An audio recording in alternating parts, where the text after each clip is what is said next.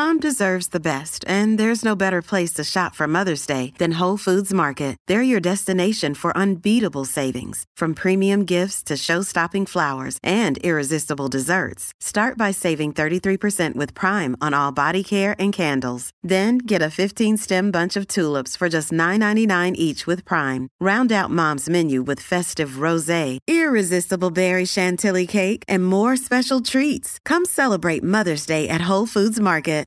With Lucky Land Slots, you can get lucky just about anywhere. Dearly beloved, we are gathered here today to... Has anyone seen the bride and groom? Sorry, we're here. We were getting lucky in the limo and we lost track of time. No, Lucky Land Casino, with cash prizes that add up quicker than a guest registry. In that case, I pronounce you lucky. Play for free at LuckyLandSlots.com. Daily bonuses are waiting. No purchase necessary. Void where prohibited by law. 18+. Terms and conditions apply. See website for details.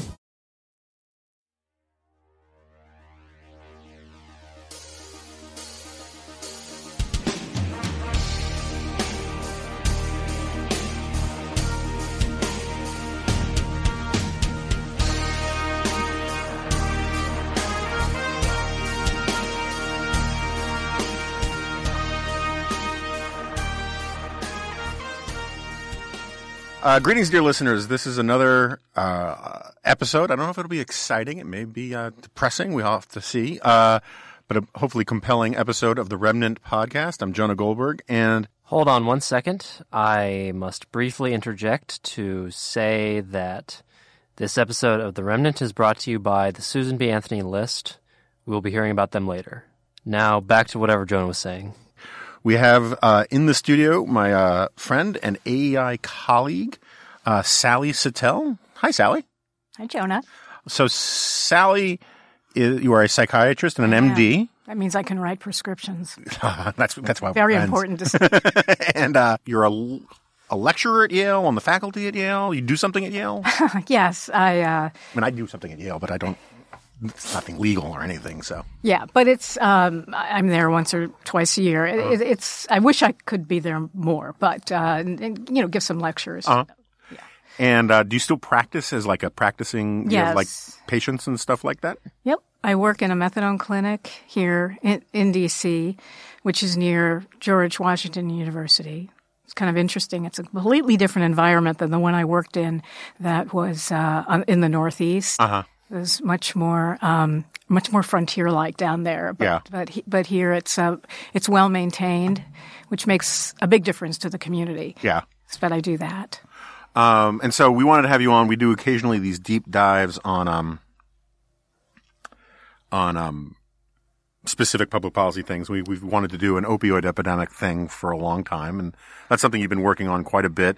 You moved off into, and I don't mean to be denigrating anybody, but sort of opioid country to study it close up for a little while. Why don't we start at the beginning and just, where does it come from? How did this thing sneak up on us the way it did? Well, it depends. I think you have to make a distinction between urban centers and rural. Right. I'm living, as you mentioned, for the year in the Appalachian Rust Belt, which is what Lyman Stone calls it. So it's a tri-state area in the eastern, southeastern Ohio, which borders on Ashland, Kentucky, and Huntington, West Virginia. And Huntington is that town that came to highly unwanted attention the summer of 2016, where 28 people overdosed in one afternoon. Oh, right, yeah. Thank goodness 26 of them lived, and the 2 who died were using alone. So no one could call the EMTs. But so that's where I am. Very different than my methadone clinic here. I might describe that to you. It's, as I mentioned, it's near GW. The average age of the person in our clinic is 57. In Appalachia? No, here. Here, okay. Methadone clinic, 57. Some started injecting in the Carter administration. They're old school addicts. Many of them started injecting.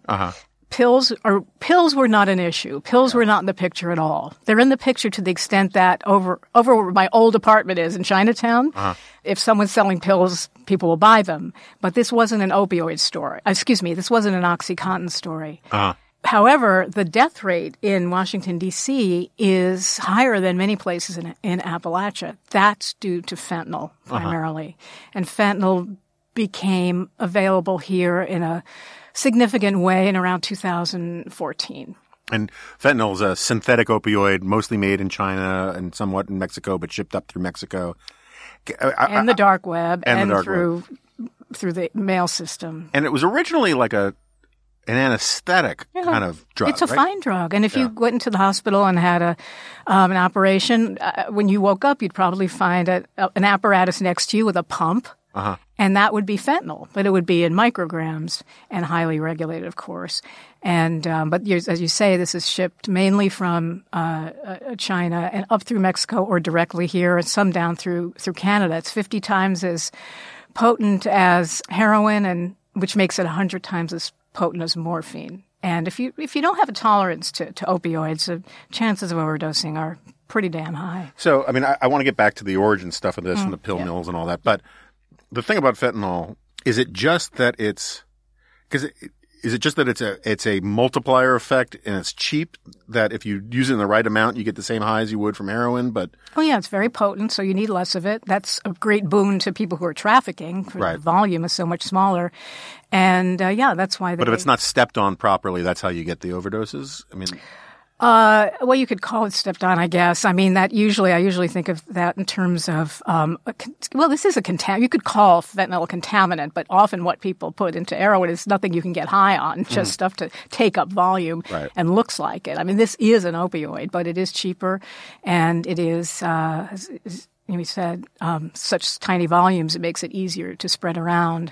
And it's really changed the equation on why there's so much energy behind the harm reduction. We can get to that efforts because, the truth is, and most people I don't realize this, is that the average addiction goes away over time.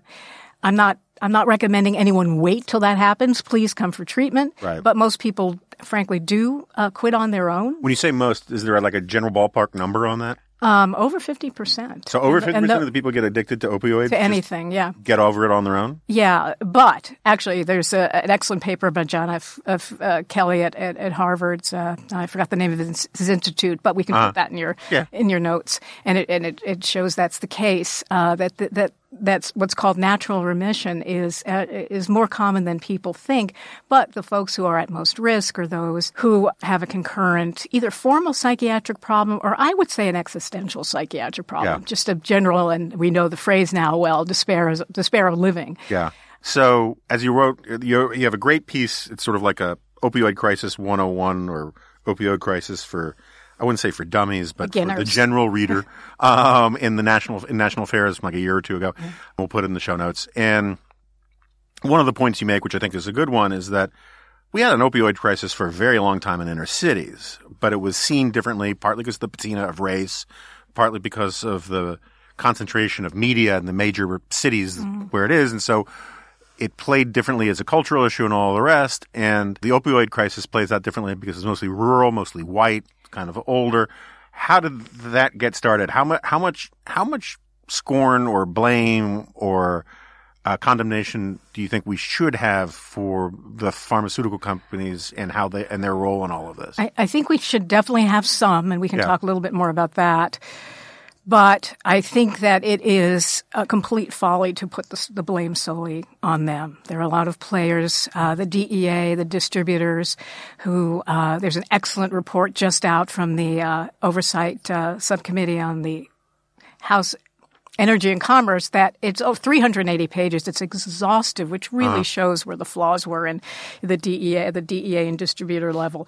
But you're right. We started off making this contrast between the urban situation where this had been going on for a very long time, but the fentanyl changed the equation in terms of overdose deaths. And but in this where I'm working now, opioids were prescribed at high doses for frankly for decades, mainly because so many of the people there had jobs that were backbreaking. Right. And not only were they in pain because of that, then they wouldn't get paid if they didn't go to work. So they needed to be medicated to be a worker in addition to having some relief. And there was this big I don't want to call it a craze because I think there was probably a lot of merit to it, but there was this big thing about chronic pain in America being an under-dealt with problem. Yes. I don't think that figured out, frankly, very much in Appalachia, for example. Right. I think that was much more important in the medical centers, especially the academic medical centers, and in the more suburban and urban areas. And that's true. That pain, and there was a real convergence there between OxyContin's appearance in 1996, was approved by the FDA in 95, and then 96 it was available. And that was just at a point where a movement which started gaining momentum in the 80s, and a much needed movement to redress the undertreatment of pain, started really getting traction in the early 90s. So when you look at many graphs that, and I'm sure people are familiar with them, but they show the upsweep in. Let the listener know she just held up a graph for me. That they always start in 1999, but actually they start in around 1992, and that's where you start to see the increase in prescription opioids. That predated OxyContin, and that was driven, I think, by this effort to correct undertreatment of pain. And then OxyContin came along.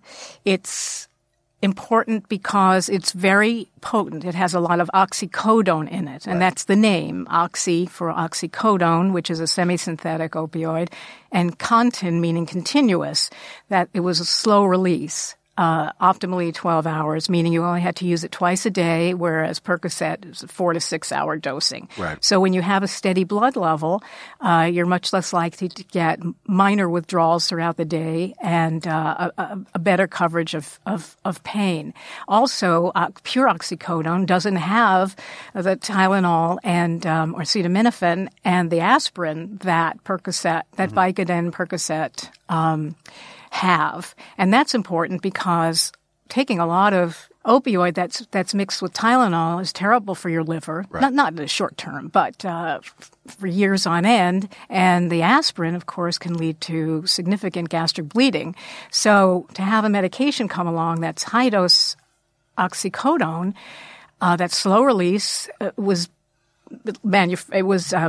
marketed as being very effective for non-cancer chronic pain.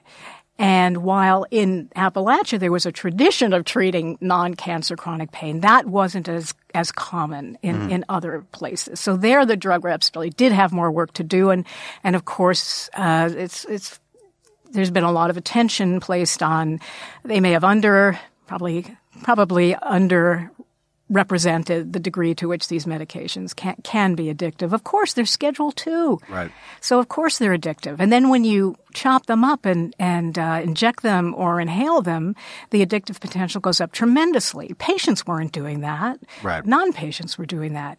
But back to OxyContin. So that came along, and I think it really upset the equilibrium in these small towns because there was a lot of opioid prescribing before then. But these medications were much stronger. And again, when they were chopped up and used either the route of IV route or snorting, really, really caused a lot of addiction. So the OxyContin, it's a time-release thing, but you can smash it, right? If you circumvent it by just getting rid of sort of the M&M shell of it, and then it just becomes pure, basically, opioid, and you get a much more powerful dose instantaneously. Right. Either melt it and inject it, or snort it, or whatever, right? Right. Or chew it, right? Some guys just... Yeah, I don't know how people do that. But yes. And so that really upset the equilibrium. So let's say that if we were looking at a graph, we'd see a rising overdose rate from, well, as I said, from 92 up, but it did, there was an inflection point around the late 90s. I think that was fairly due to OxyContin. And also people would drink with it and often use benzodiazepines or Valium-type drugs with it. And most overdoses have more than one, on toxicology exam, have more than one substance. Is that right? And, and together they're much more deadly than either alone. There's a synergistic effect. Yeah. So part of it, just so I understand, it was the epidemic had, obviously, you can never be categorical about any of this. There are all these varying factors, right? But so part of it was not so much the people who were lawfully prescribed these drugs, but that because these drugs were being so generously prescribed, it actually created a market because there were just extra pills that people could steal or sell their extras or get an extra prescription and sell that. And it created, the supply created a market outside of the proper uses for it. Right. And again, in areas that I'm working in, an underground economy in pills, it was always an underground economy in pills. So that wasn't a new development either. But then pill mills, definitely. And then pill mills. So you're right. Doctors overprescribe. No question about that. Doctors should never have prescribed OxyContin in general for anything other than its indication. Now, some debate it has any indication at all. I believe it does. Sure. But shouldn't have prescribed that medication for anything resembling acute pain. Mm-hmm. So after you broke your ankle or a tooth removal, wisdom tooth, you should have no one should ever get OxyContin, let alone a whole bottle worth. Right. And you're right. People like, So what should they get it for then? If they shouldn't get it for... It is for chronic pain. For example, the patients I know who've been on it for years and have found it to be very helpful. People with horrific migraine. Now, I'm not saying this today, these are the first line medications at all, but for frequent and incapacitating migraines, for inflammatory conditions, for musculoskeletal problems, neurological pain.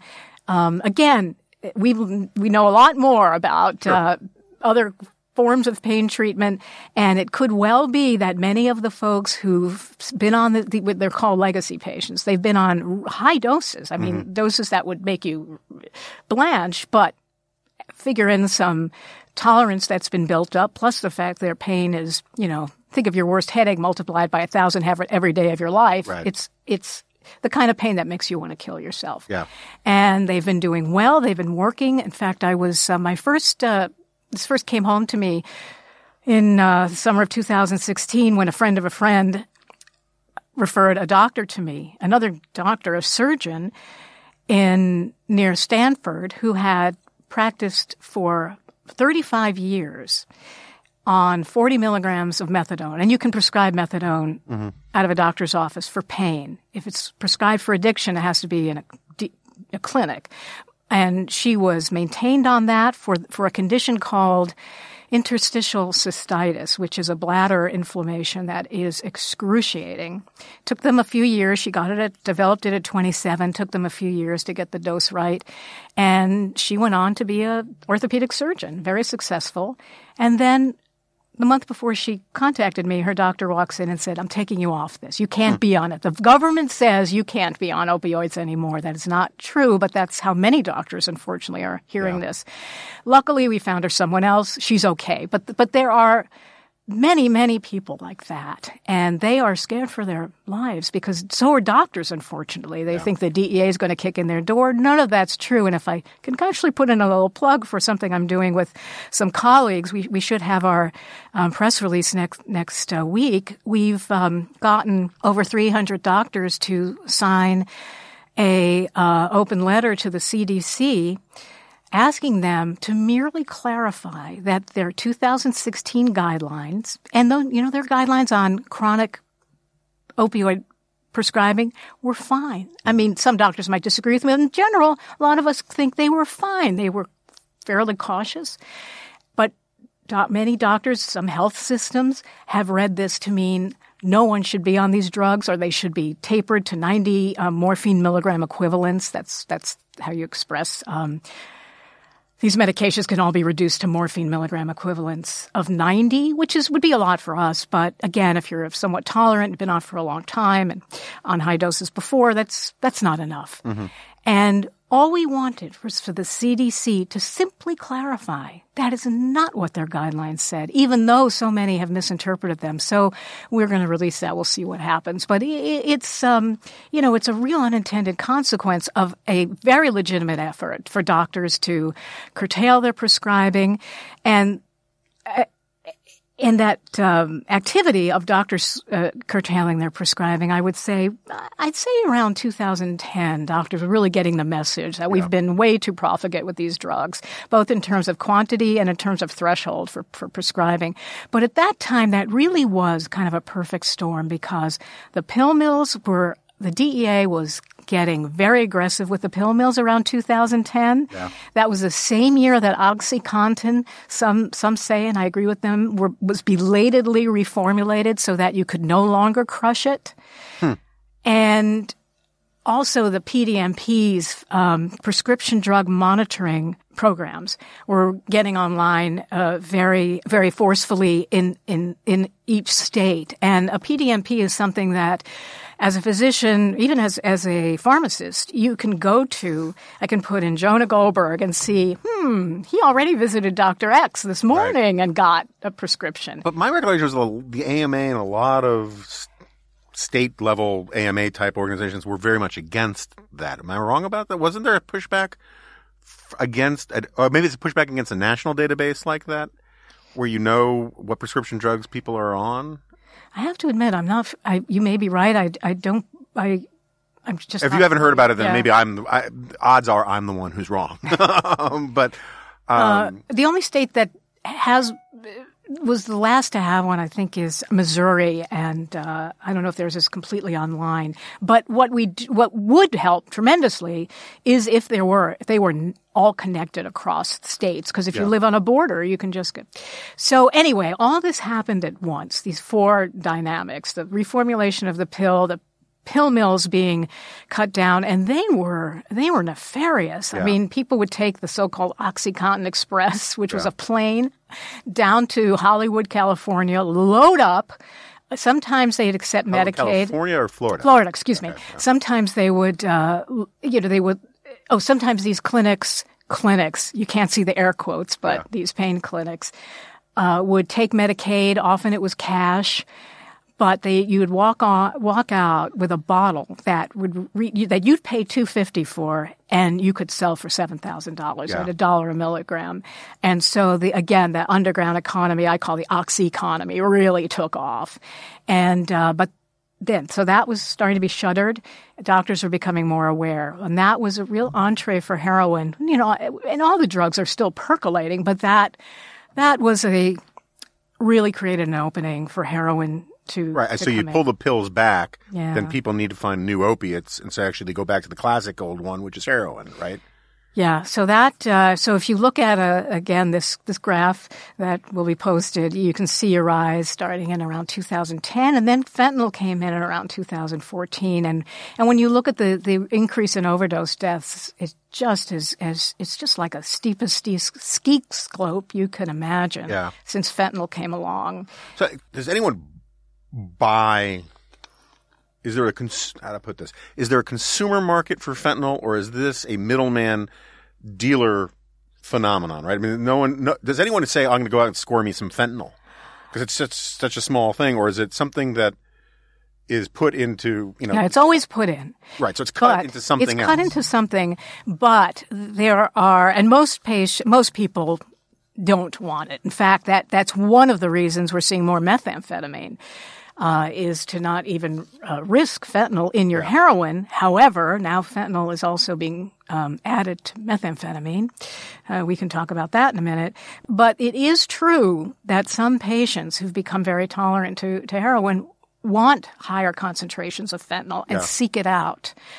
And in places like Vancouver, believe it or not, Estonia, and probably some places near San Francisco, I believe the percentage of the bag that you get will be predominantly fentanyl. Wow. So is it sort of like epidemiology with a disease? Like if a certain amount of people don't get inoculated, then, measles will spread.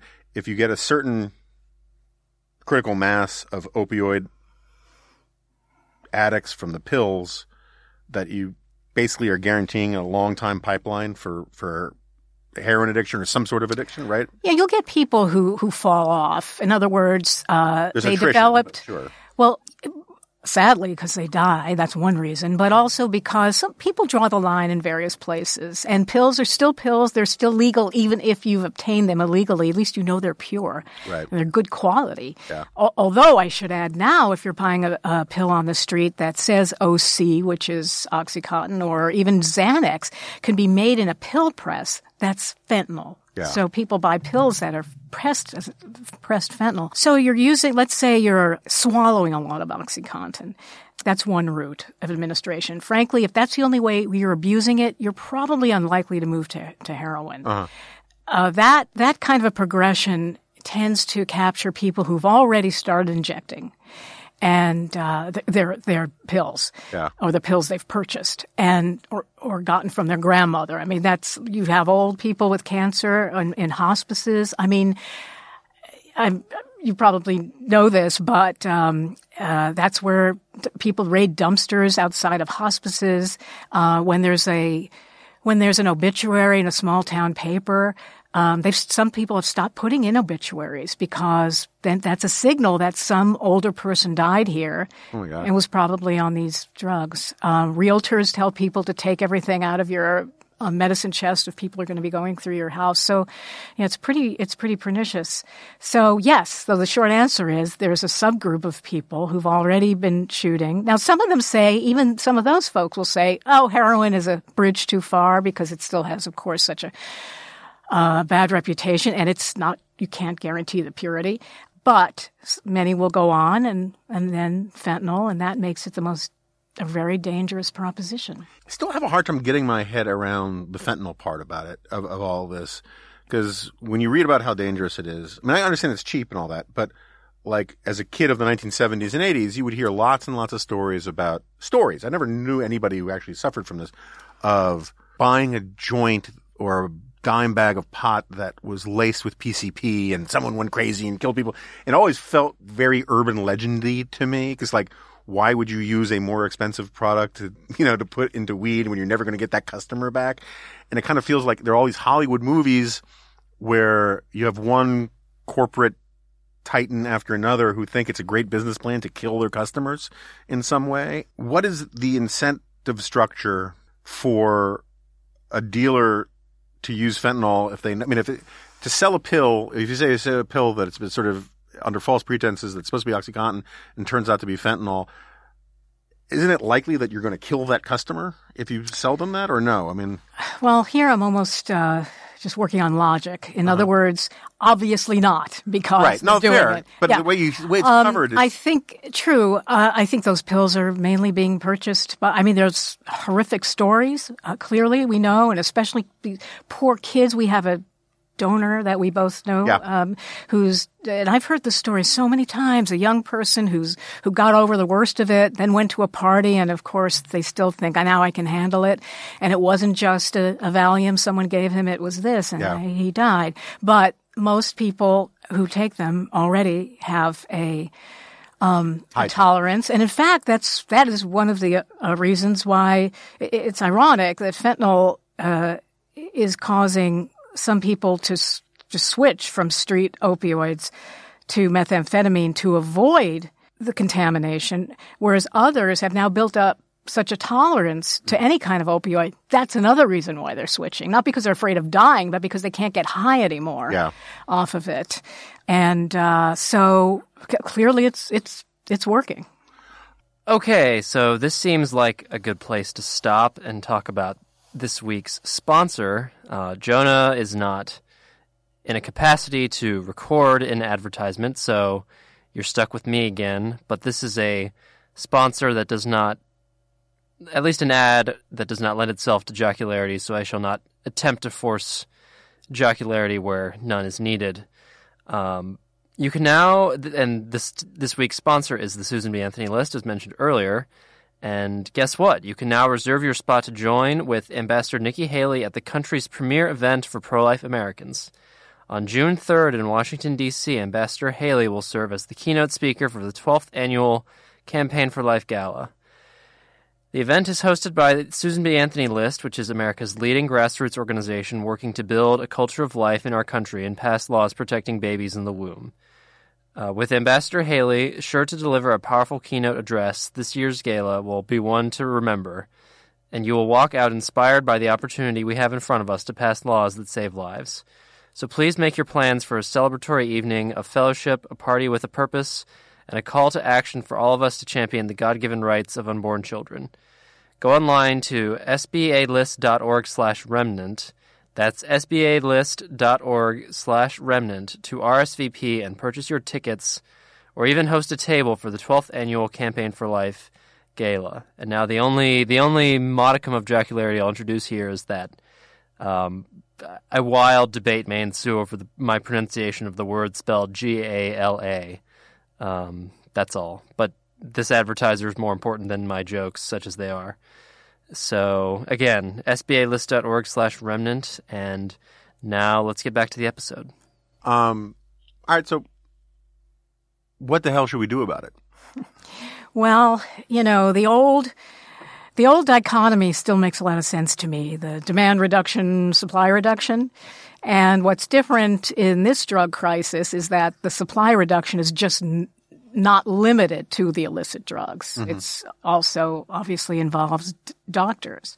And I think we're doing a pretty good job. Probably there's more to go with doctors. They're so sensitized. Now they're oversensitized, as we discussed before with that poor woman who called me, and where some people are being taken off their medications. But you make a distinction between acute prescribing for acute pain and chronic pain. And I think doctors are much more sensitized. Some states even have rules where the first prescription can't be more than, I think 3 days is way too restrictive, but 7 days is an average. And hospital centers and insurance companies, and the VA especially, they're very attuned to watching this now and also trying to build up alternatives to opioids in terms of pain treatment. And now there's sometimes, if you feel that the patient may be at greater risk than normal, you could give them naloxone to take home. Mm-hmm. That's the overdose, Narcan, right. The overdose reversal. So from the doctor standpoint, we're definitely making progress. Prescriptions, or the volume of prescriptions is down 20% since 2011. Some say it should go back to 1999. It's an interesting question. How low should they go? Because some have said, well, wait a minute, you were still under-prescribing to some extent back then. Right. But still, it should probably go lower. And then you have the pill mills, you have the distributors, you have that, and they are.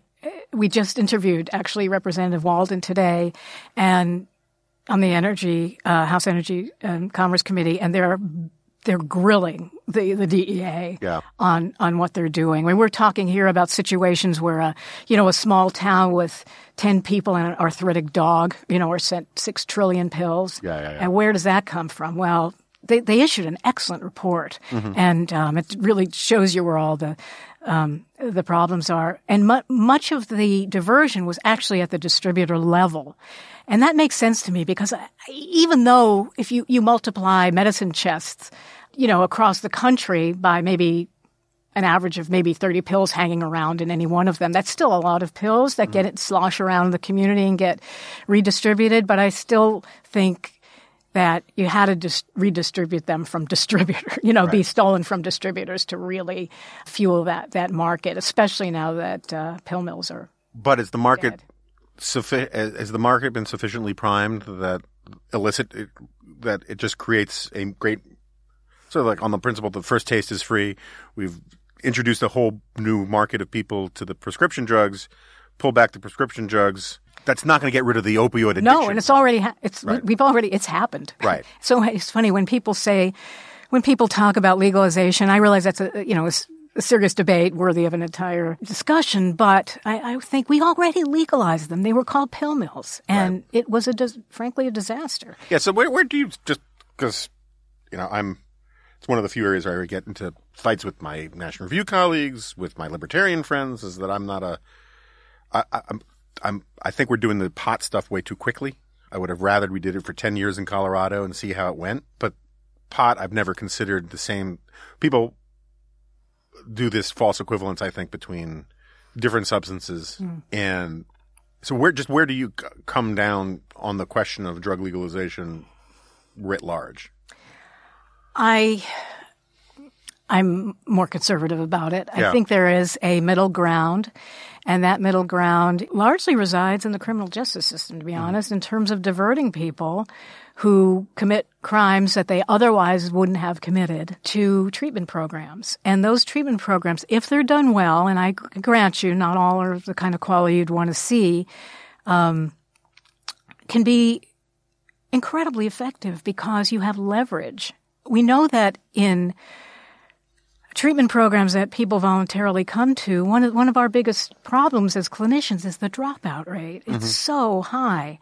Now, some people will say, well, of course they drop out. The treatment programs are judgmental and the clinicians aren't good. Yes, but I've seen great programs and there's just a lot of dropout. And that is the nature of addiction. It's the nature, and specifically it's the nature of ambivalence about giving up your drug. Well, but can you explain that to me a little bit? Because you say there's about a 50% of addictions end voluntarily on their own, essentially. Right, but the subgroup, then there's that subset who don't arrest it on their own, and they're the ones who come into the treatment program. So we're already seeing a much more hardened and often troubled group because they often have other psychiatric problems. So do you think if someone was in the pool of people who were going to end their addiction on their own, if they had, for whatever reason, been put into drug treatment, do you think they would be much more likely to be successful? Or do you think there is something about the nature of drug treatment that creates a rebellion against it?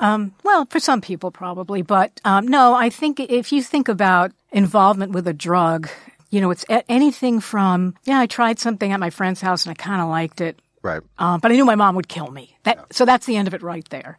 Then the next step could be, I liked it. I took a little more. Then I had trouble waking up. I was already late for school. My job started to be threatened. I said, the heck with that. Right. Well, you can see where this goes. And then people who are deterred by less and less and less, presumably because for many of them, they're in more psychic pain. Mm-hmm. And so it's worth it to them to have this kind of anesthetization. Mm-hmm. Not so much that they're necessarily nodded out at home, but in the short term, many of these drugs make people feel better and are actually more effective until some of them are just fun catches up with them and fun. Yeah. And then you've got, then by the time someone is seriously addicted, you've got two layers of problem. You've got what attracted them to using drugs in the first place.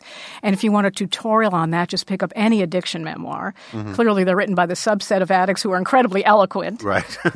But one of the major themes that come across in that, and there are many, but is self-hatred. It's a highly powerful motivator to want to use especially opioids, although alcohol, cocaine as well. It's like as a form of escapism from yourself, right? Yeah, as a numbing agent. Yeah. And so there's that you've perhaps successfully managed with these drugs, but then you've got a whole second generation of problems that you've created by losing that job and losing the trust of people in your family and getting HIV or hepatitis C. And you can imagine someone would think, why would I give this up? Now I've got so much to face, I can't bear it. And they don't even think they're capable of overcoming that. So it's a pernicious cycle of despair and helplessness for many people. And if they not rob a bank, that's pretty serious. They wouldn't be eligible for a drug court. But if they go into, 7-Eleven and walk out with too many things that aren't theirs and get arrested and go to a drug court where the judge is highly involved. These are considered therapeutic courts. I mean, that is formally the name, therapeutic courts. There's a big new push for a drug court, right? I mean, they were first around Janet Reno created them in Miami in 1989. And she mainly did it because there was so much crack crime. She just wanted to keep people out of jail. That was really the main thing. But it gradually, took on a much more strongly therapeutic veneer. And often, I hope this is true of most of them. If you complete the program, your charges are dropped, your record is clean, so that's a significant carrot. But these drug courts really work on a kind of a behavior 101 schedule. If we test you pretty rigorously for compliance. We look at your urine tests and all this, and if there's something wrong, there's an immediate response. It's swift, it's certain, but it's not severe.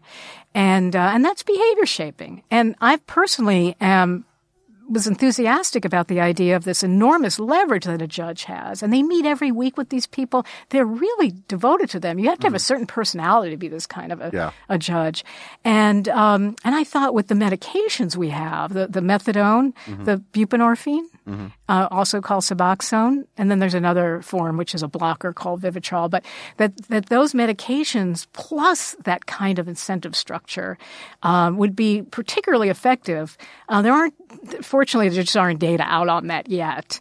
We know that it works very well for methamphetamine. Still there's a big drug court in Hawaii that's used these sanctions and incentives extremely effectively, and that's all you have because there are no medications for stimulants. I'm kind of skeptical there ever will be one. It's a real challenge to psychopharmacologists because every time you use a little stimulant, you prime the reward circuitry for more. Opioids are the opposite. In other words, once you take them, you quell the craving. So it's a real challenge. And then there's talk about a cocaine vaccine. Well, we've been talking about that for 20 years, and I'm skeptical there will be any advance. Plus, even if we have one, people can just turn to another drug. But and a cocaine vaccine would be what? Something that just made cocaine not work on you? Yeah, it would prevent it from crossing the blood-brain barrier because it would make the molecule bigger. It's ingenious immunology. If it works. Well, it works. It put it this way. It works in some animal models, so it'll work. But whether it works in humans, and then would need booster shots, and this isn't the most reliable population. Yeah. But I mean, I'm all for continuing to try to see if we can develop something, but it's not the promise, and no drug is ever going to be. I feel very strongly about this, and this was a big misconception that was sold when people started paying attention to the opioid epidemic, which is we have MAT, medication-assisted therapy, those 3 medications I was talking about, more like those 2 medications, which are opioids themselves, methadone and buprenorphine.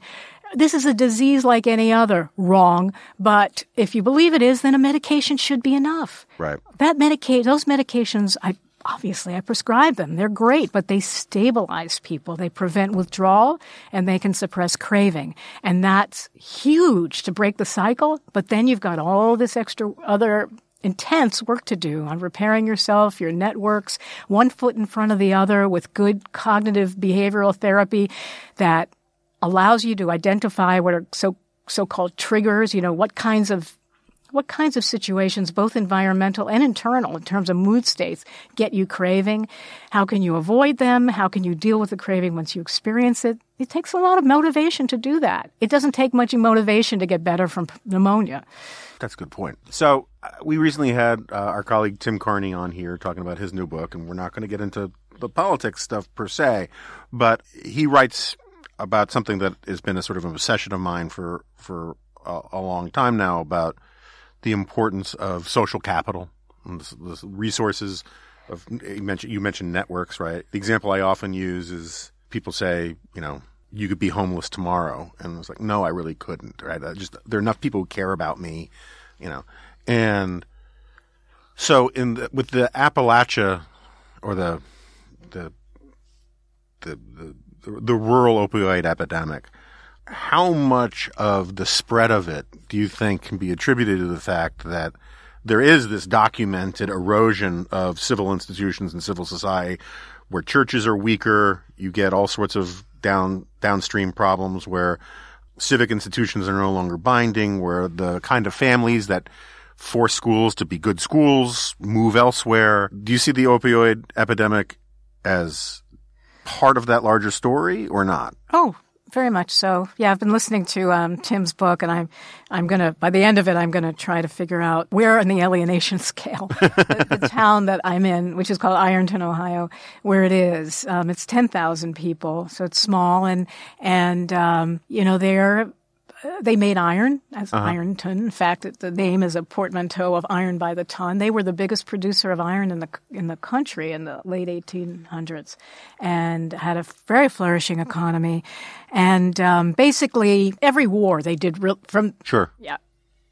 that was a boon. But by the late 60s, the first of the Factories started closing, and that just kept rolling on.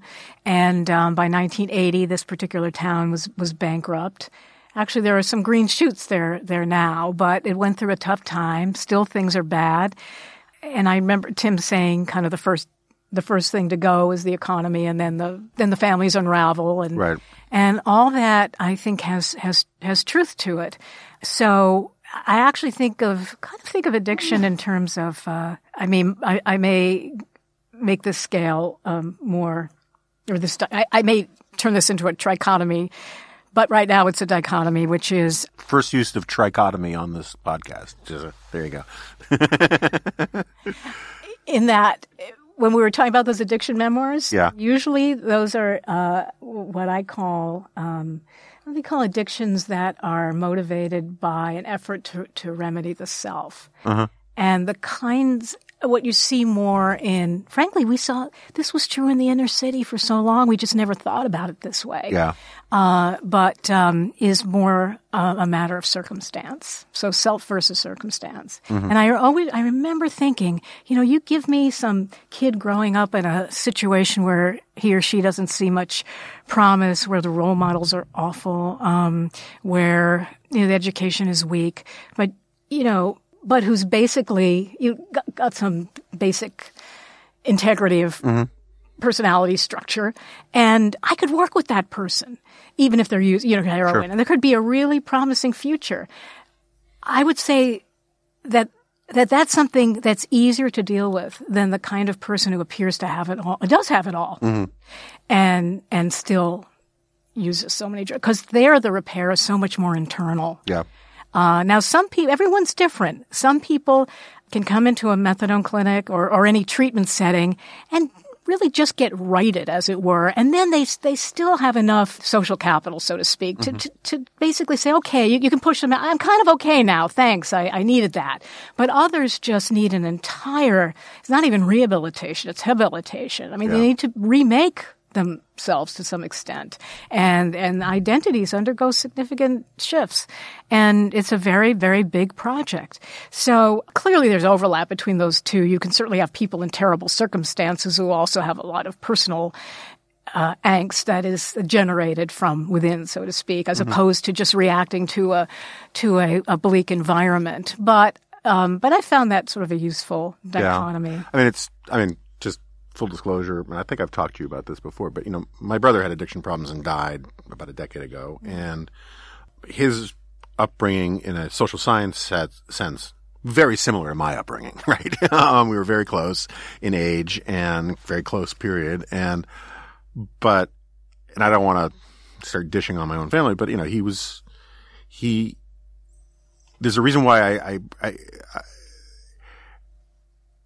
I love this phrase from Orwell from Politics in the English Language, where he says a man can feel himself a failure and take to drink and become all the more of a failure because he drinks, right? There's this catalytic thing where, he looked to have problems, and he miraculously enough found them often. And then he used those problems as excuses to have more problems. And I knew a lot of drug addicts growing up. I mean, I want to say I was surrounded by them or anything like that, but the high school I went to was sort of, I used to joke it was Manhattan 90210. It was very sort of perfectly of that Gen X milieu of like less than zero kind of stuff. There's a lot of that kind of stuff going on. And so there were a lot of kids with good social capital and certainly really much better financial capital than anything that the Goldbergs had. But you could just see how for some people it was the phrase we used before, sort of escape from themselves until that became themselves, and they didn't actually know how to get back to who they actually were anymore. And I don't know how we got off on this, but this gets to my problem with drug legalization, is that if you want to make a cost-benefit analysis that the society would be worse off doing it this way than we would be if we just legalized everything, that's fine, as long as you honestly tell me that you understand what the costs would be. Oh, there's no question there would be more addiction. There's no question. However, and this is empirical, but we'll never do the experiment.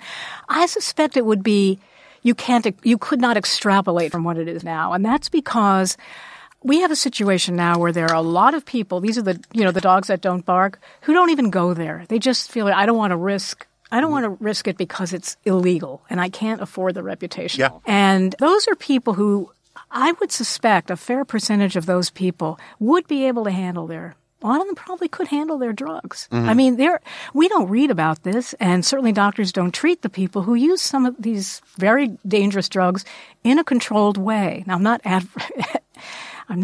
advocating such a thing. It's just a fact.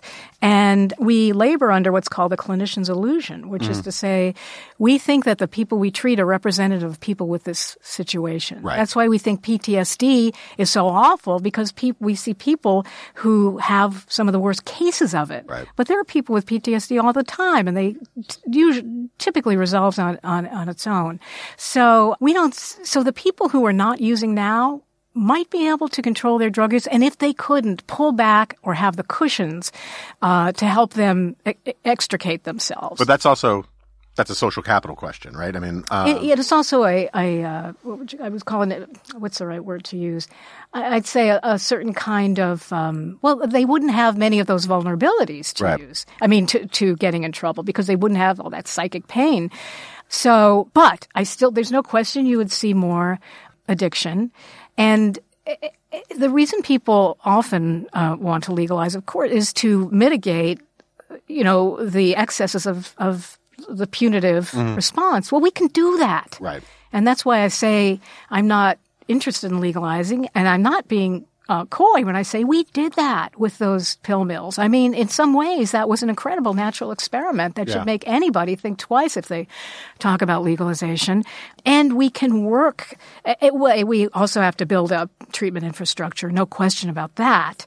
But since many of these folks are going to end up in the criminal justice system, use that in a benign way to our advantage as much as we can. Yeah. No, it's funny you bring this up, because about 15 years ago, I was giving a speech at some top 25 liberal arts college. And this was when I was still young enough where it didn't seem wildly inappropriate for me to go have beers with the students afterwards, right? So I'm having beers in some fraternity house or something like that, and we're just all talking about politics, whatever. And one kid says, they offer him a beer, and he says, "No, I don't drink." And there was just something about the way he said it. I to this day, I feel guilty about how I cross-examined him, but I was like, just out of curiosity, why don't you drink? And he said, I just don't want to. And I said, that's fine. But just out of like, is it a religious thing? And he goes, no, that's not religious. I was like, is it like a family thing? No. I was like, do you have like some important test tomorrow? And no. And finally, he just said, look, I don't, because I'm not 21 yet, and it's illegal. And from the milieu I am from, that was much weirder than him saying I'm a Christian Scientologist or something like that, or Christian Scientist, I should say. Christian Scientologist would be an oxymoron, right? Yeah.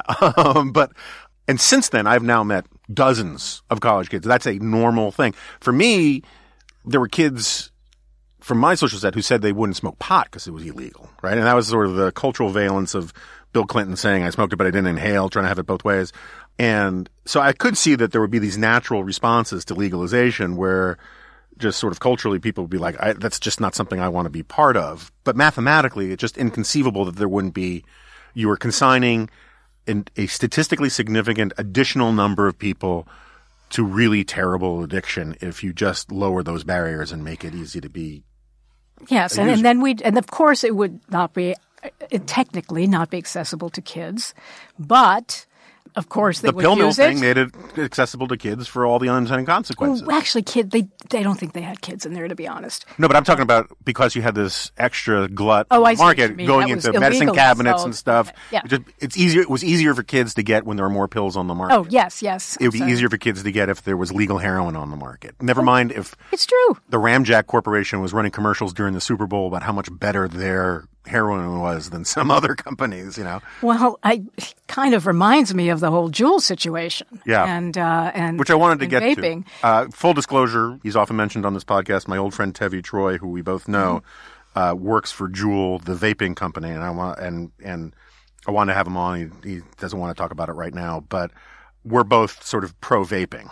You and I, right? I mean, if you're a smoker, you must vape. Yeah. Right now, go to a vape shop. And so like Tevi, when he was thinking about taking this job, because Tevi's a pointy-headed intellectual and all these things. And he was like, oh my gosh, I'm going to go work for the private sector. And I said, look, I think vaping is great. I mean, I'm not saying it's great for everybody, but it saved my mom's life. My mom, she had a dalliance with cigarettes for, I think it was 56 years. She went from 16 to like 70 something. And she tried to quit every few years, couldn't do it. And then vaping was this thing. It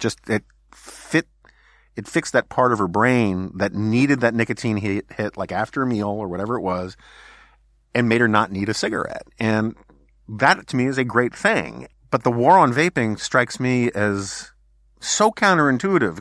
Everywhere else that we talk about these things, we talk about harm reduction. Clean needles, free condoms, all of these things. But in this, it's like aesthetically, it's displeasing to some people because it looks like smoking, and therefore we must get rid of it. Oh, I'm one of the biggest. I think vaping is I'm almost exaggerating, but not quite. Probably one of the greatest public health advances since penicillin. Yeah. I mean, if you're a smoker, yeah, it's if you can't quit putting anything in your lungs, then put propylene glycol, water vapor, flavoring, and nicotine. Yeah. Nicotine itself is, there's been many polls on what people think of nicotine. It is not a carcinogen. Mm-hmm. Even some doctors think it is. Now, there is some literature that says if you already have lung cancer, that nicotine may increase what's called angiogenesis. In other words, the infiltration of blood vessels in that tumor, and that might accelerate the spread of it. But even then, those data are not overwhelmingly clear. But certainly, nicotine does not initiate cancer, not a carcinogen. Mm-hmm. Of course, the tar and the gases that you get from combusted tobacco is what's so dangerous. And you don't have them with vaping. Now, will serious vapors not maybe have some sort of lung complication in 10 or 20? It's possible. And certainly we have to follow it. But we know for a fact that they're endangering their health so much more if they continue to smoke. So, again, if you need nicotine and don't find patches and gums, sufficient, then you must vape. I believe they should be subsidized by insurance companies. I think the VA should give them out for free. Basically, we should do what the UK does. I mean, this is a contrast in. It's really striking how mature, how advanced, how non-hysterical they are in the UK. I really should say London, because I think Wales is a little not quite there as far as advanced. This podcast is where you go for solid Welsh bashing. So. Where their equivalent of the CDC is promotes it. They have reliable data. Yeah, well, we have a problem. But the funny thing, because I've looked at some of that stuff. The fascinating thing about that is the reason why the Brits are so pro-vaping is because of socialized medicine. Because they know how much more expensive it is as a public health proposition to take care of a society that smokes tobacco versus a society that vapes. And it's funny how you would think insurance companies in the United States, which have the same sort of actuarial considerations, would be lobbying more or at least weighing in on the vaping thing, but I don't hear that. No, you would, and I haven't heard it either. That's an important observation. And another, though, is that England has a long tradition of harm reduction. They were prescribing heroin a long time ago, and there probably are still 3 people left who still get a heroin prescription. But they are very comfortable with this notion that people will do risky things, and so let's make it less risky for them. Also, it's a smaller country. Back in the 70s, they've had some especially enlightened physicians and public health experts who saw the wisdom in this idea that people smoke for the nicotine. I'm not making this up. This is one of the quotations from Michael Russell, one of the more esteemed doctors. People smoke for the nicotine but die from the tar. Mm-hmm. And you know how academic careers go. You're the professor, and then you have your progeny, and then they have theirs. And because it's a smaller academic constellation universe, so many of the progenies of over and over the years are from this one source, or from a handful of really enlightened docs. Yeah. And so that kind of culture, that sort of mentality gets perpetuated. And so it was, there was no revolution there in terms of an enlightenment. And, we should really think about balancing risks and be proportionate in what we consider, harm we know is definite tomorrow if you keep using drugs versus prospective possible complications from this new device. They were very clear-eyed about it. And but here there's so much confusion. There's so enormous distortion, and what I find it's so disturbing is that it's often from public health advocates, people who have to know better. And much of it is because nicotine and tobacco have been understandably, they've been linked. I mean, until there weren't cigarettes, they've always been linked. Right. So there's that. I think it's hard for many, even though they have PhDs, and I don't know why, but it seems hard for them to break that link. Then there's in some ways, I understand why they call them e-cigarettes, because they were supposed to appeal to smokers. Right. But they should have realized if we may appeal to smokers, but who are we going to scare with that name? And they scared so many of the public health people because it had the word cigarette. Yeah. And I wish they had another name from the start. Yeah. I don't even think it should be, I think it should be a consumer product, not an FDA product. I mean, this is all stuff that's clearly under the bridge. Yeah. It's happened. But I have no problem banning it in high schools. Oh, of course. Those kids shouldn't without be question. Yeah. smoking. Unless they smoke. Unless you have a kid who smokes. Then you can prescribe it for a kid. Yes, you should be able to prescribe. And I understand why it's because nicotine's a great drug. I mean, I smoke cigars, and nicotine is great. It doesn't goof you up. It doesn't, it may sharpen you. Yeah. Yeah, and so actually that raises a question. I've been wanting to do a all cigar podcast for a while, and every now and then I dip my toe into the public policy issues about cigars, and I get so horrified I run away just by the complications of it and the weirdness of it and the weirdness of the people in it and all the rest. But I've met a couple people who are convinced. I am not subscribing to this. I'm just raising questions, sort of like QAnon. There are people who are really convinced that one of the reasons why the pharmaceutical industry has sort of, with a wink and a nod, lent a strong push against the tobacco industry, and including premium cigars, is that middle-aged men are self-medicating with nicotine instead of using prescription drugs for their depression or their loss of cognitive ability and all of the rest, and that really it's just a fight against the competition. Is that an actual idea that serious people talk about?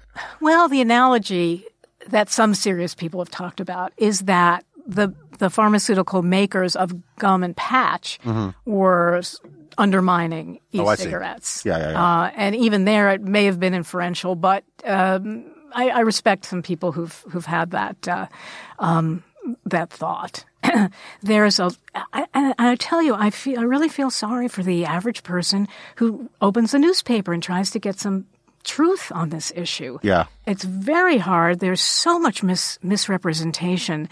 And in fact, again, you can list this. There are two good resources I could mention for people who want to read. One's a physician, another is an incredibly sophisticated gentleman. I think he has an economic background and was head of their anti-smoking charity, Clive Bates in the UK. They have brilliant blogs. And what's so good about those blogs is, A, they're very readable. They're not for professionals. And they dismantle. I mean, in fact, I feel very, very honored to be part of a group of public health folks and MDs who are statistical ninjas. So every time a paper comes out, they absolutely take it apart, put it back together. They try to get more data sometimes from the authors. And unfortunately, there's a lack of collegiality in this field. Yeah. You're supposed to really take this seriously when a colleague asks in good faith for some data. But they recreate tables. They look at things that haven't been looked at with the data that exist. And to this date, I would say that every paper that has come out and concluded that there's a gateway effect, in other words, had you not vaped, you would not be, you teen, would not be smoking. every one of them falls apart under the scrutiny of these folks. Yeah. Intuitively, that makes just total sense to me because smoking, and I say this as someone who smoked cigars but didn't like them for a long time, and my gateway into cigars was pipes. But, and it's basically book writing because I just needed the nicotine. But, smoking's gross, right? Just on the merits, it makes your fingers stink and it messes with your teeth and you have to fight all that. And so if your taste buds were formed from vaping, the idea that you would switch to smoking just seems really counterintuitive. It's like going from a fine wine to rot gut. Rot gut, you know? Right. No, exactly. It's like, it would seem a barbaric. If you spent all your life eating cooked food, the idea of eating raw food just seems weird, right? But anyway, we at some point I want to get Tevi on here. He's got all sorts of things to be concerned about, but mostly I want him on because he works for a place called Jewel, and I just want to make all sorts of like really bad Ghostbuster puns about Zool, but that's a different story. Anyway, so do you think, just to close this out because we've gone for a while now, how optimistic are you? I mean, I know you're studying this because you're an actual scholar and academic, and you violate all the rules of punditry, is that you only form your conclusions after looking at the facts. But how optimistic, pessimistic are you about the opioid crisis? I might say I'm a little optimistic about the opioid crisis, and I emphasize that insofar as we know that there are fewer people are initiating heroin use and opioid use. In Ohio, where I am now, death rates are going down. Nationally, they're still going up. But and in Massachusetts and Rhode Island, where they have an especially robust treatment infrastructure, they're going down. But methamphetamine is coming in behind it. Now, unless they contaminate that too much with fentanyl, you're probably not as the overdose rates will probably go down, but that's a more frightening drug in some ways because, heroin calms you down. Granted, when you go into withdrawal, you can get pretty feisty, and that's where the crime often would come in. But methanol turns you into Florida man, right? I mean, it makes you, do crazy, weird. Oh, method, yeah. Yeah. What do I say? Methamphetamine. Meth. Yeah, stimulants. And methamphetamine is shorter acting than, excuse me. It's longer acting than cocaine.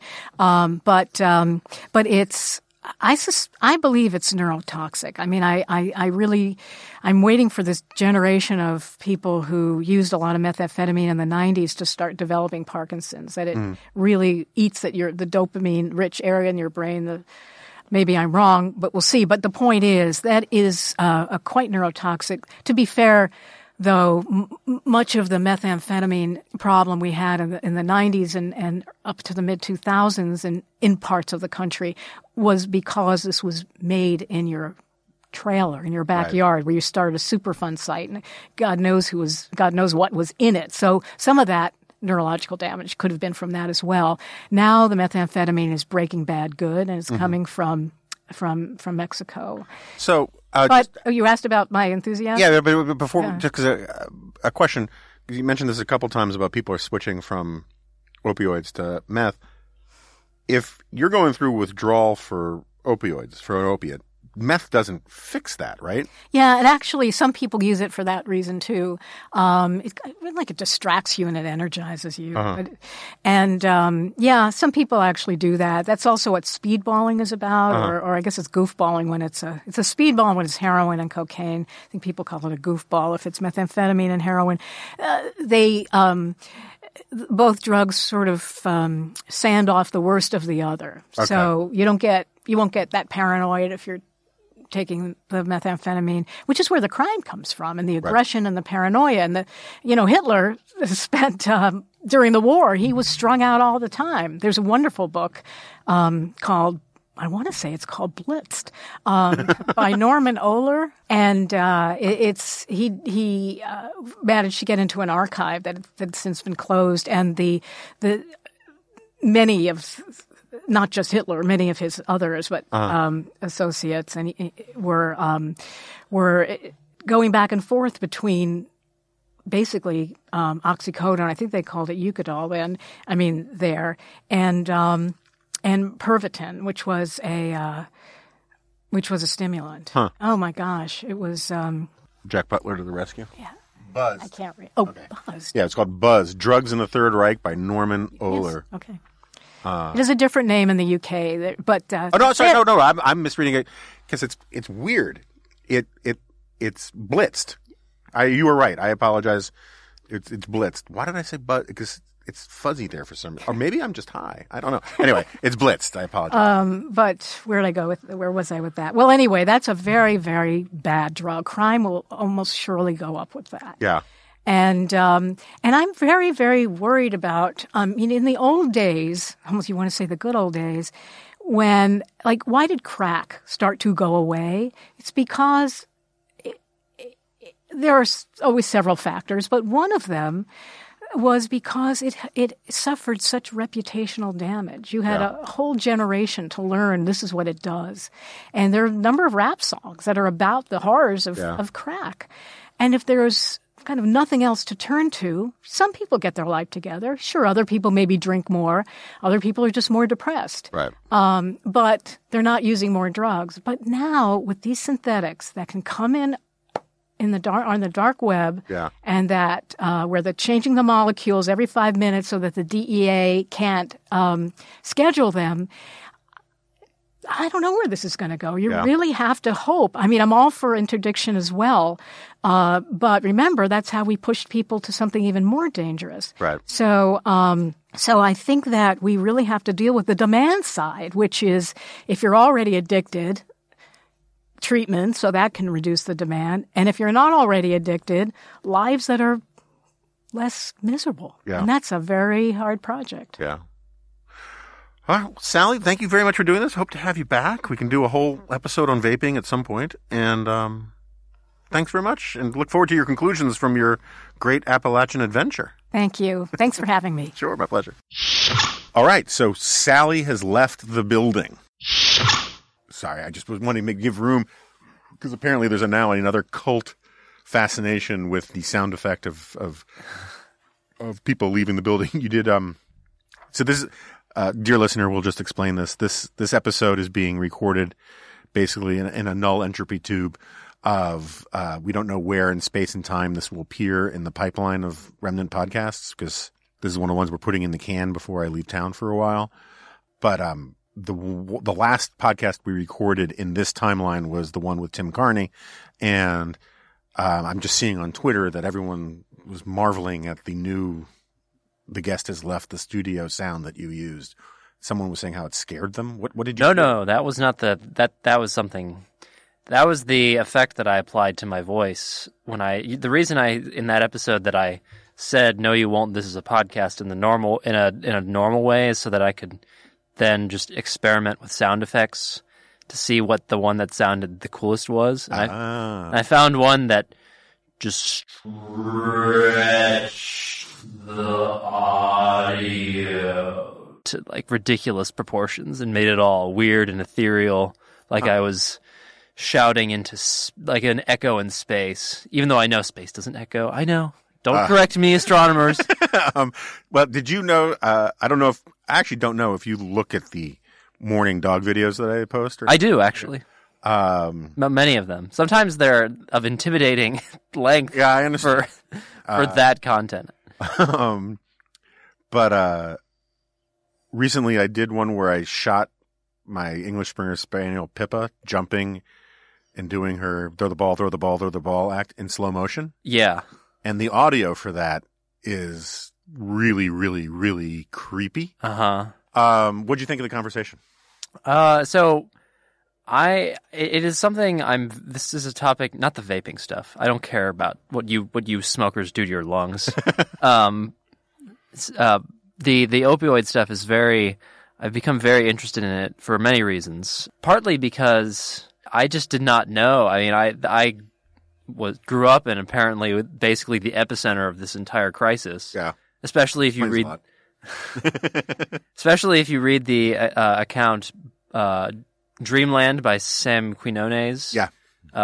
According to his account, the epidemic the epicenter of the heroin epidemic is in Columbus, Ohio, and the epicenter of the opioid epidemic is in Portsmouth, Ohio, and those are both like one is 2 hours north of me, the other's 2 hours east of me. Nice. So, but I grew up like in total lack of awareness of this. I thought meth was the big problem, but apparently all this was happening without my noticing, and I just sort of belatedly caught up to noticing any of this was happening at all. And I've just been trying to learn as much about it as I can, and her work has been helpful in that, and so I'm glad that we were finally able to have her on. Yeah, I mean, the middle part, there was some stuff that I think we got pretty. We checked the box on our wonk quotient on some of it, but I thought it was all interesting. And I'm a big fan of Sally's. She's actually one of these people that knows a lot about an aspect of life that is usually demagogued from one side or the other, you know. But yeah, it's just very. I mean, she called him a donor. The person that she was talking about is a very good friend of mine, whose son died from fentanyl, and it's stuff like that just. I mean, I'm glad Sally is where she is on the drug legalization stuff. I am very open to this idea of concentrating on treatment more, and you know, the idea that, although I think that there is a lot of myth making out there that there are a lot of people who are ever in prison for long stretches of time simply for using drugs. That is, I'm not saying it never happened, but one of the things that, you know, makes it look like it's much more common, if you ever talk to prosecutors, is that. What are you talking to prosecutors about? Well, in this instance, I'm talking to former prosecutors, like my friend Andy McCarthy. The reason why there are so many allegedly nonviolent drug offenders in prison, or were so many nonviolent drug offenders in prison, is because that is the charge that they pled down to.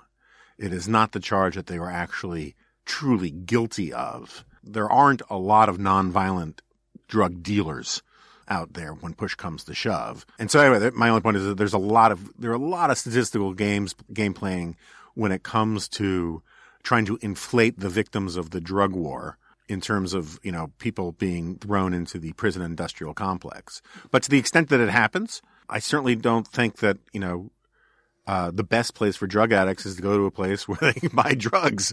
And the drug treatment stuff, you know, I think is really important. Having witnessed the stuff I have witnessed with friends and with my own brother, it's hard.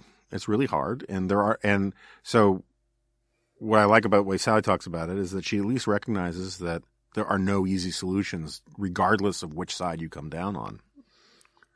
Well, what you said about there not being that many nonviolent drug dealers reminds me of something I joke about a lot when you see, it's a very dark joke, you see headlines in the paper about drug deals gone wrong or drug deals gone bad. You know, they never mention all the drug deals that happen every day that just go well. No one talks about those drug deals. It's always a drug deal gone bad. You just reminded me about the dark joke. My daughter wanted to catch up on the Oscar movies for the Academy Awards. I'm sorry to hear that. And so looking through the options, I agreed to watch the Black Klansman. Oh, I was actually interested in that movie. I thought that. Did you see it? No, okay. I thought about going to it because I think the story is just wild. The story's great. It reminds me, like, it's like a serious but also still kind of comical version of the scene in Blazing Saddles where the sheriff wears the Klan outfit, and then Gene Wilder says that he needs to wash his hands more, and now for my next impression, Jesse Owens. And also the thing that the black sheriff says to get the Klansmen to. Hey, where are the white women at? Yeah. Gosh, that movie is so hilariously offensive. Well, that's in the best possible way. It was Pod who pointed out to me that when Mel Brooks, whenever people say to Mel Brooks, "You couldn't make that movie today," Mel Brooks says, "You couldn't make that movie then." Yeah. I mean, he was some of the things he wrote in the movie. Like he kept having to ask Richard Pryor, like, Richard Pryor. No, it was Richard Pryor ended up writing the movie, but not being cast in it. Is that right? Yeah, because he was unreliable because of drug addiction. Yeah. So the studio wouldn't let him be cast, so he suggested Cleavon Little, who ultimately was cast as the sheriff. But Richard Pryor was in the writing room. Okay, but he doesn't have the sole writing credit. No, but he was one of the writers. But he was the one. I didn't realize that. That's interesting. Yeah, he was the writer they would turn to when they were like doing these things and be like, "Is this okay?" He's like, "Yeah, it's fine. Let's do it." Anyway, so we're watching. There were parts of it I was fine. I enjoyed whatever. The story is great. At the end of the day, I hated Black Klansman. Spike Lee, I think, can be a great director, but he can be so self-indulgent. He can't resist going certain places.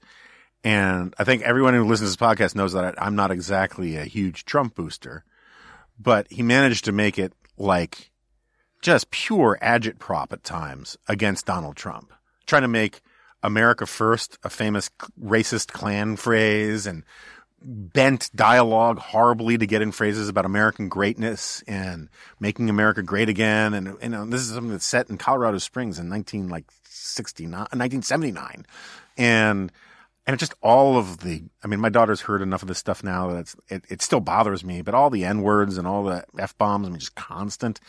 But anyway, at one point during it, I swear this wasn't intentional, my daughter turns to us and says, "Is this supposed to be a comedy?" And I said, "Yeah, it's a dark comedy." Right when there are all these Black Power guys on the screen, at like a Stokely Carmichael thing, and my wife looks at me and is like I made this horribly racist joke. And I was like, first of all, it's actually totally unintentional, but actually just kind of a funny joke. But I didn't mean it as a sort of referring to black people. It is a dark comedy, but it was infuriatingly manipulative, and it made me actually want to read the book that it's based on, because the guy who's the book sounds like it would be the place to go for this story. Then it does, because the idea that Colorado Springs was this hotbed of racism.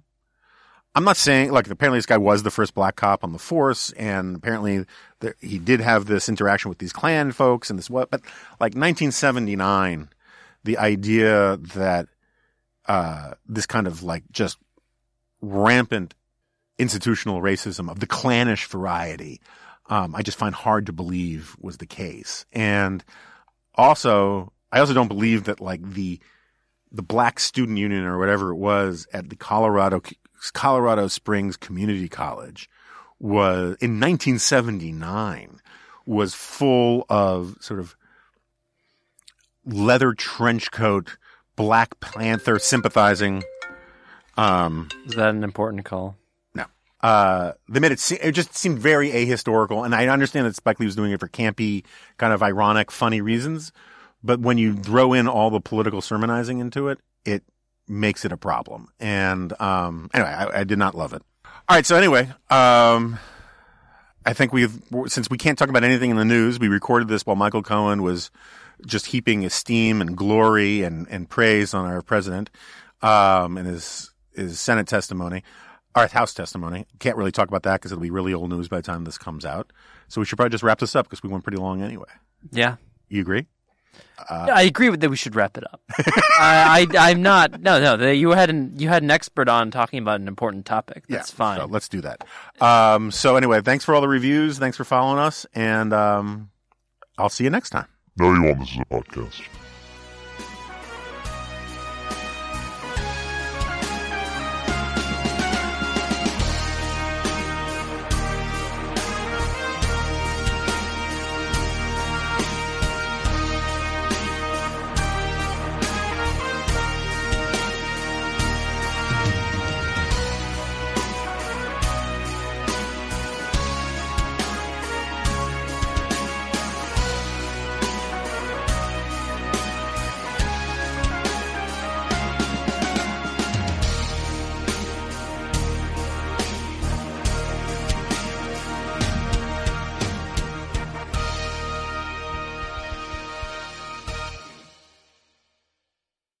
With Lucky Land Slots, you can get lucky just about anywhere. Dearly beloved, we are gathered here today to... Has anyone seen the bride and groom?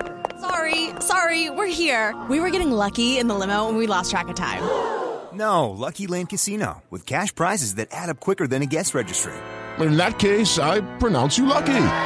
Play for free at LuckyLandSlots.com. Daily bonuses are waiting. No purchase necessary. Void where prohibited by law. 18+. Terms and conditions apply. See website for details.